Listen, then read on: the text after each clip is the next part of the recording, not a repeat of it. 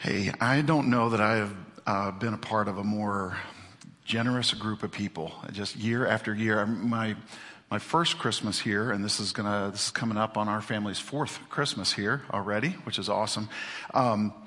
When I heard the goal that we had for the Christmas giving that year, I thought, wow, that's pretty audacious, you know.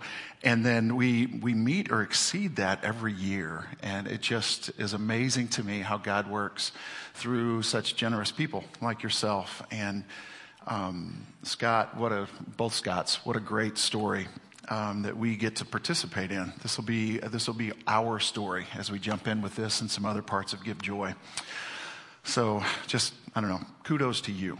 It is inspiring for me to be around such generous people. Some of you know this, others are about to. We lived in Alabama before we lived here. We lived in a small town called Jacksonville, Alabama, about 8,000 people there. And like most people, we transitioned from Alabama to California. It's just the real natural move that everybody makes. When I would take my kids to school every morning, we would go by this one particular and peculiar house. And I would try to describe it to other people, what made it kind of unique. There was a large tree that had grown up right in the middle of it had like a walkway, staircase that went right up the middle of the front yard to the big porch. It was a nice little bungalow and had this big inviting porch. And so I would try to explain to people, hey, there's this house and a tree grew right in the stairwell of this house. And people would just kind of look at me funny. And so I eventually took a picture of it so that they could understand it a little bit better. And so this is it. And as you can tell, they've since chopped it down a little bit. So the stump is there. But my kids and I, we just called it the stump house. As we would go by, this was the stump house. And so, you don't have to be an arborist to understand that didn't grow up overnight, okay? The people that lived there didn't just kind of wake up one morning and walked out to fetch the paper and go, oh my goodness, I can't get to the sidewalk because a tree is there. And it had grown, I guess, for several years. I never got out and counted the rings or anything, but I mean, it was a big tree at one point. And the sidewalk was buckled because of the roots, and obviously the trunk blocked the stairs. And I kept asking, I'd drive by and I'd go, how does this happen? And I mean, I know how it happens, but how does someone let this happen? Did you not have a free weekend when it was just a real tiny sapling to just pull it out? So it's just, my big question became, why did they ignore this? How do you go so long with ignoring that? Well, obviously they didn't completely ignore it because they chopped some of it down, but as you can see, the stump is still definitely in the way. I want to come back to the stump house in just a minute and just remind us that we are in a season of the Christian calendar year known as Advent. Advent simply means coming or arrival. And it is a reminder for us that we can anticipate with great joy and excitement the coming of Jesus. There were a group of people that were praying fervently for his advent, for the coming of the Messiah. And we are people that are longing for the second coming of the Messiah. But in addition to that, I don't want us to forget that we are people that long for Jesus to come to us in our day-to-day. You probably have something going on in your life where you are thinking, man, I would love for God to show up in a big way. I need God to be with me in this, whatever that might be. So we look way ahead to this Advent, to this coming, but we also have moments just every day where we want to experience him coming to us. And as I expressed last week, the words Advent and adventure are very closely related. And I got to thinking about how this is really a season that could be very adventurous for us and in the midst of some unknowns. Last week, we looked at how an adventure awakens us to a strength that we didn't know we had. And the key to that is holding on to the Lord who is holding on to our future. He has a strength. And when we have Him, we have a strength that we didn't know that we had. This week, I want us to understand that the most tragic adventure is an adventure that remains unfinished and complete. The most tragic adventure is one that would leave you wondering, I wonder what could have been. And so I want to tell us just over the course of the next few minutes, what are some ways that we can enter into this adventure and enter into it with just a real hope that we're going to be able to make it through this and we're going to experience all that God had for us in it. We're going to jump into some of the Advent readings. There are Christians around the world that follow a certain reading plan, and there are some readings specific for Advent, and so I'm going to draw from a couple of those, one of them in Malachi 3 and another in Luke chapter 3. So if you want to start looking for those, pull them up on your app. It's going to be here on the screen, and we'll begin with Malachi 3, just again, how to start and complete the adventure that God is inviting us into. Verse 1 of Malachi 3, I will send my messenger who will prepare the way before me. Then suddenly the Lord you are seeking will come to his temple. The messenger of the covenant whom you desire will come, says the Lord Almighty. But who can endure the day of his coming? Who can stand when he appears? For he will be like a refiner's fire or a launderer's soap. He will sit as a refiner and purifier of silver. He will purify the Levites and refine them like gold and silver. Then the Lord will have men who will bring offerings in righteousness, and the offerings of Judah and Jerusalem will be acceptable to the Lord, as in days gone by, as in former years. Now, a key theme to this passage is the word prepare. It's going to be a key theme in the Luke passage as well. And so for us to get a clearer understanding of what it means to prepare, we'll look a little closer at that. And really, preparation is vital for this adventure that we are in. Going back to verse 1, it says, I will send my messenger who will prepare the way before me. Now, if you were to look up what prepare actually means here, it's pretty straightforward. It means to get everything ready. But with this word, for the people of this day, they had a fuller understanding. There was a picture that came to mind because this is the same word that was used, and it metaphorically draws from the ancient Oriental custom of sending people to level the roads and make them passable for the king. So when a group of people, a city, a town, received word that the king was coming, they would go out and they would prepare for him. They would, and I kind of picture the ways that they would maybe fill out washed out sections of the road, or they'd clear the path of big rocks. And so by preparing, they were eliminating anything that would delay the king or would altogether stop the king from wanting to come. And also by preparing, they were showing their excitement to see the king. The king could pick up on how thrilled they were. And so in Malachi 3, he mentions that a messenger will be coming who will prepare the way of the Lord. So who is this messenger? And we learn in the New Testament that he is John. Now, this is not the John that wrote the Gospel of John or the 3 letters, 1st, 2nd, and 3rd John. This is a guy known as John the Baptizer. John the Baptist is how he's often known, which means he never danced. Is what that means. No, I'm just kidding. I grew up Baptist, so I can make fun of me. No, he is John the Baptizer, and he was the cousin of Jesus. And we read about him in Luke 3, well, in a lot of places, but in our reading for today in Luke 3, verse 1. In the 15th year of the reign of Tiberius Caesar, when Pontius Pilate was governor of Judea, Herod, tetrarch of Galilee, his brother Philip, tetrarch of Iturea and Trachonitis, and Lysanias, tetrarch of Abilene. During the high priesthood of Annas and Caiaphas, the word of God came to John, son of Zechariah, in the wilderness. Now let me just pause right there. When you don't know how to pronounce words and names in the Bible, say them with confidence, and people are like, oh, that's how you do it. I have no idea how to pronounce half of those words, but it was pretty confident, wasn't it? Were you kind of convinced? Yeah, okay. Just a little side note there, okay. The word of the Lord came to John, son of Zechariah, in the wilderness. This is John the Baptizer.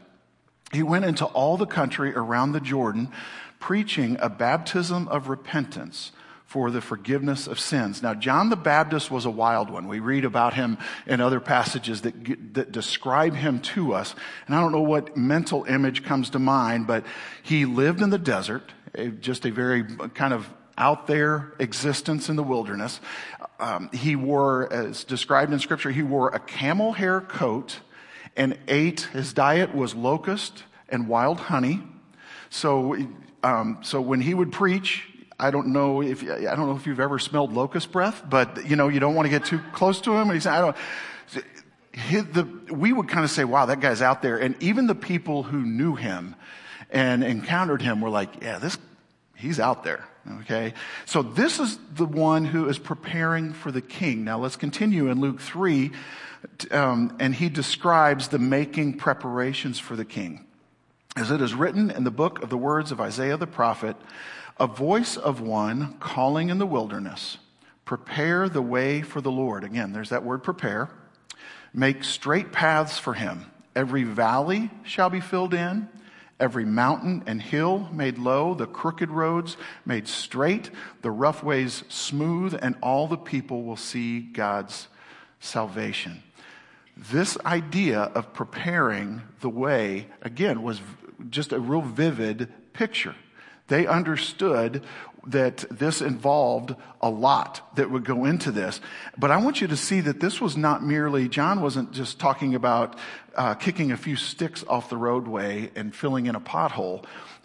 Do you kind of get the idea? This is major excavation here. He is saying, fill in the valleys, make the mountains and the hills low. What would it take to fill in this valley? What would it take to make low or level the Santa Cruz Mountains as we filled in this? I mean, we're talking pretty major stuff. Now, he's speaking metaphorically here and figuratively, but he's basically saying, don't let anything stand in the way of you and the king. Don't feel like you can go to too far of an extreme to make preparations for the king. Any effort that you put forth is going to be more than worth it. So I have a question for you, and it's also a question that bounces off of you and back to me. What are we willing to do to prepare the way for the king in our life? What are we willing to do? An adventure awaits, but we have to make ready for it. We have to prepare for it. What is it that stands between you and Jesus? And let's go back to that picture. Thank you. What is it that stands between you and Jesus sitting on the porch with you? If Jesus is the king and you're on that porch, what is it? Is there a growing issue that you've ignored? Is it something that you've sidestepped, that you denied was there? Maybe it was a root of bitterness that surfaced and pushed through. It's buckled the path. Maybe an ungodly habit has truncated your relationship with Jesus. Truncated, get it? Truncated. That was free. But here's the question. Is there something that has grown up in your life that stymies your growth and keeps Jesus out on the sidewalk? And let's think about that. Now, when I drove by that stump, the kids and I thought it was kind of funny. We thought it was also kind of funny that some other people that lived in the same town didn't see that it was funny. They just kind of was like, yeah. So we thought it was really kind of odd. But the more I looked at it, it was hauntingly personal. When I journal, it's not because I've figured something out and I just want to write it down so I don't forget it. Usually journaling is my way of processing. If you've heard of verbal processors, I'm kind of a verbal on paper processor. So when I sense in me that something is kind of irking me, maybe, then I'll start writing and figure out what's the cause of this. And the more I journaled, I would look at that picture, and the more I journaled about it and reflected on it, it became clear that it was a picture of my life. And so as I journaled about this, I spoke to myself, asking myself questions in my journal and pointing things out that I wanted Gary to see. I don't always talk to myself in third person, okay? But I'm going to read portions kind of edited down from that journal entry. So when I'm talking about you, I'm talking about me, but maybe there will be something that resonates with you. The stump is that one thing, that big issue, that you came to find out was behind all the other twisted twigs and barren branches that you worked hard to cut out of your life. It started small, unnoticed perhaps. A seed just happened to land there, but slowly it took root. A sapling that wasn't dealt with years ago, sprouting spindly roots, and it grew and grew and grew, and now it's in the way, impeding progress, impeding the life-giving presence of Jesus with you on the porch.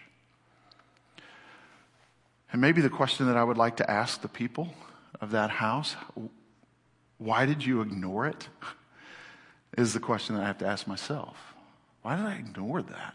Why are there some things that I ignore and I let them get to be so big that then I look at it and go, oh my goodness, how am I ever going to work through this? You only partially dealt with the issues.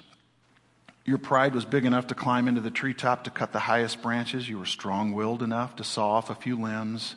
Those big branches of doubt that once draped in darkened life have been removed and run through the chipper. Yet you are still left with the root issues, that stubborn stump that you couldn't pull on your own strength. A stump still impedes progress. Even worse, the stump impedes presence. You've done all you can do.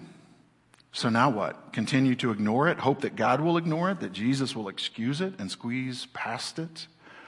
And I got to thinking about this. When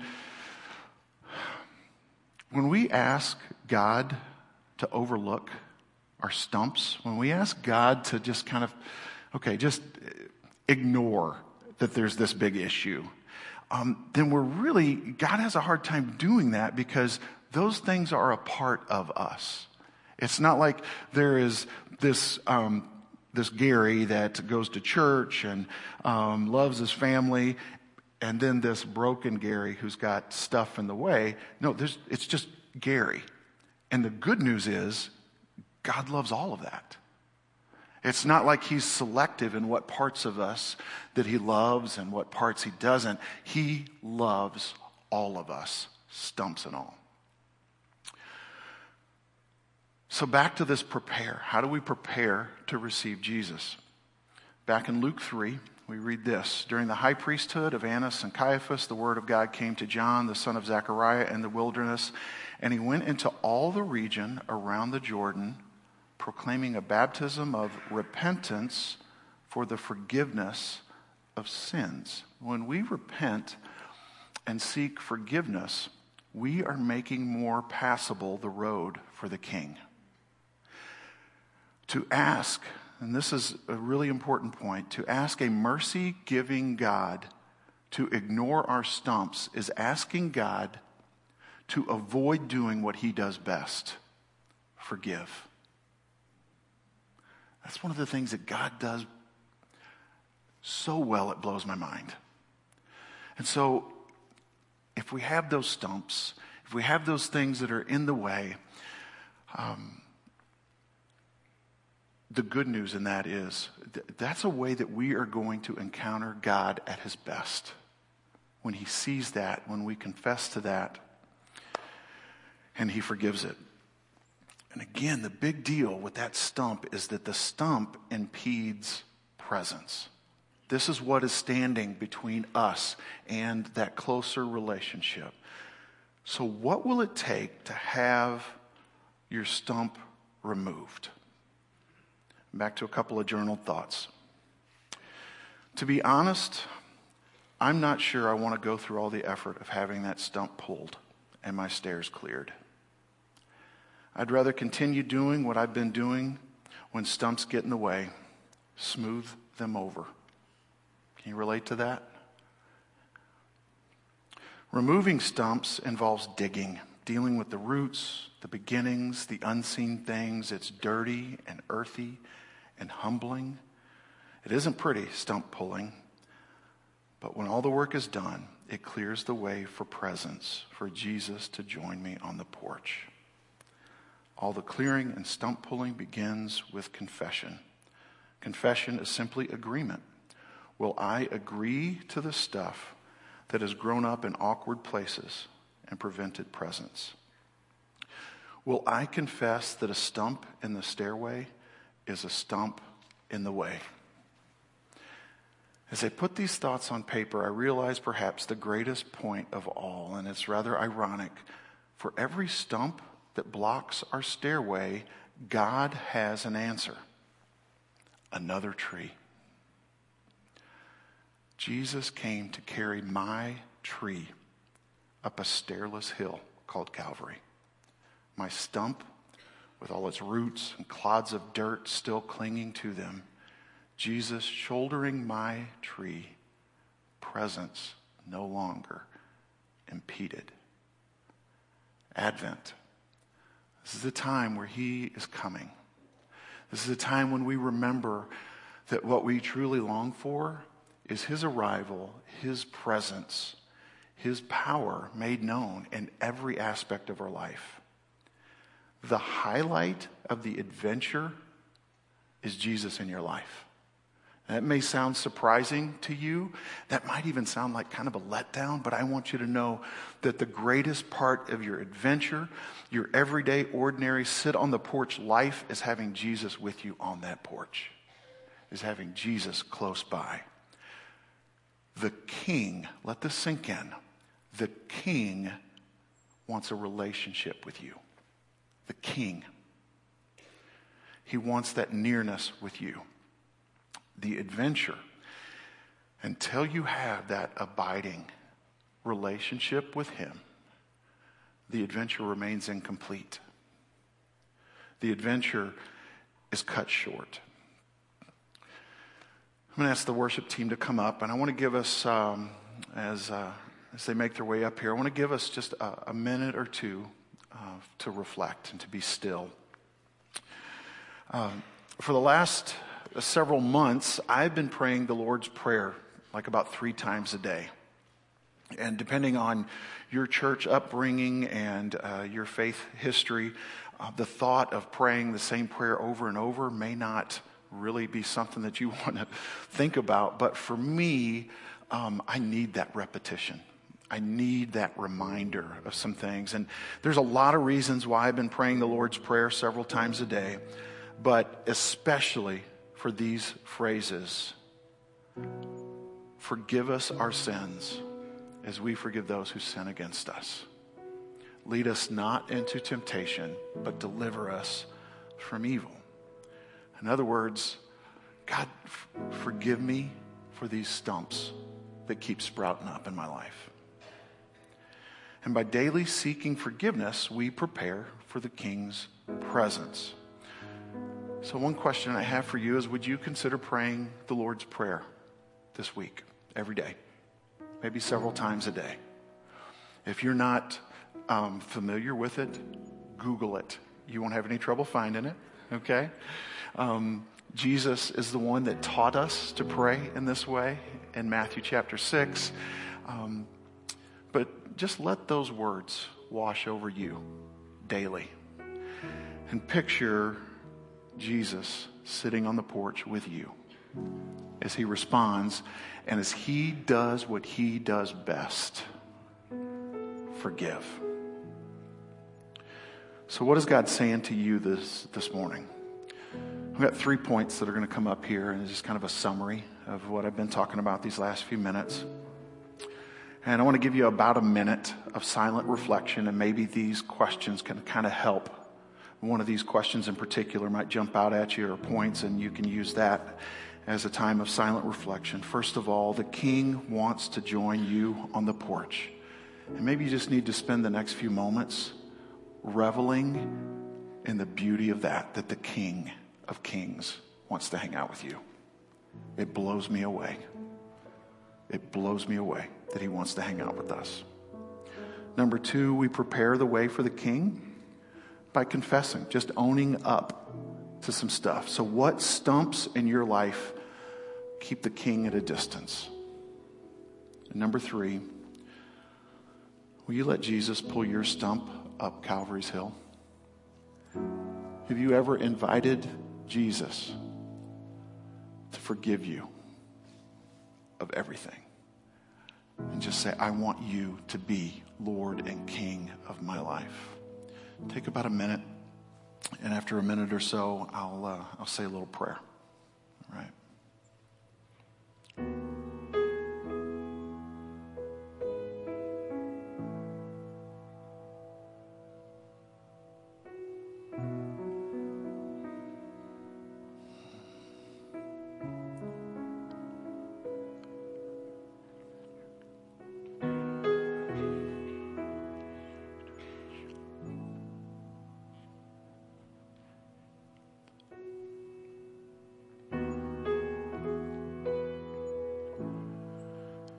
King Jesus, may we never cease to be amazed by your advent, your coming to this earth. And not just to come to this earth to do your job and be done with it, but to come to this earth so that you could live closely with us, so that we would not have to go through the adventure of life by ourselves. And for this, we say thank you for your advent. Amen.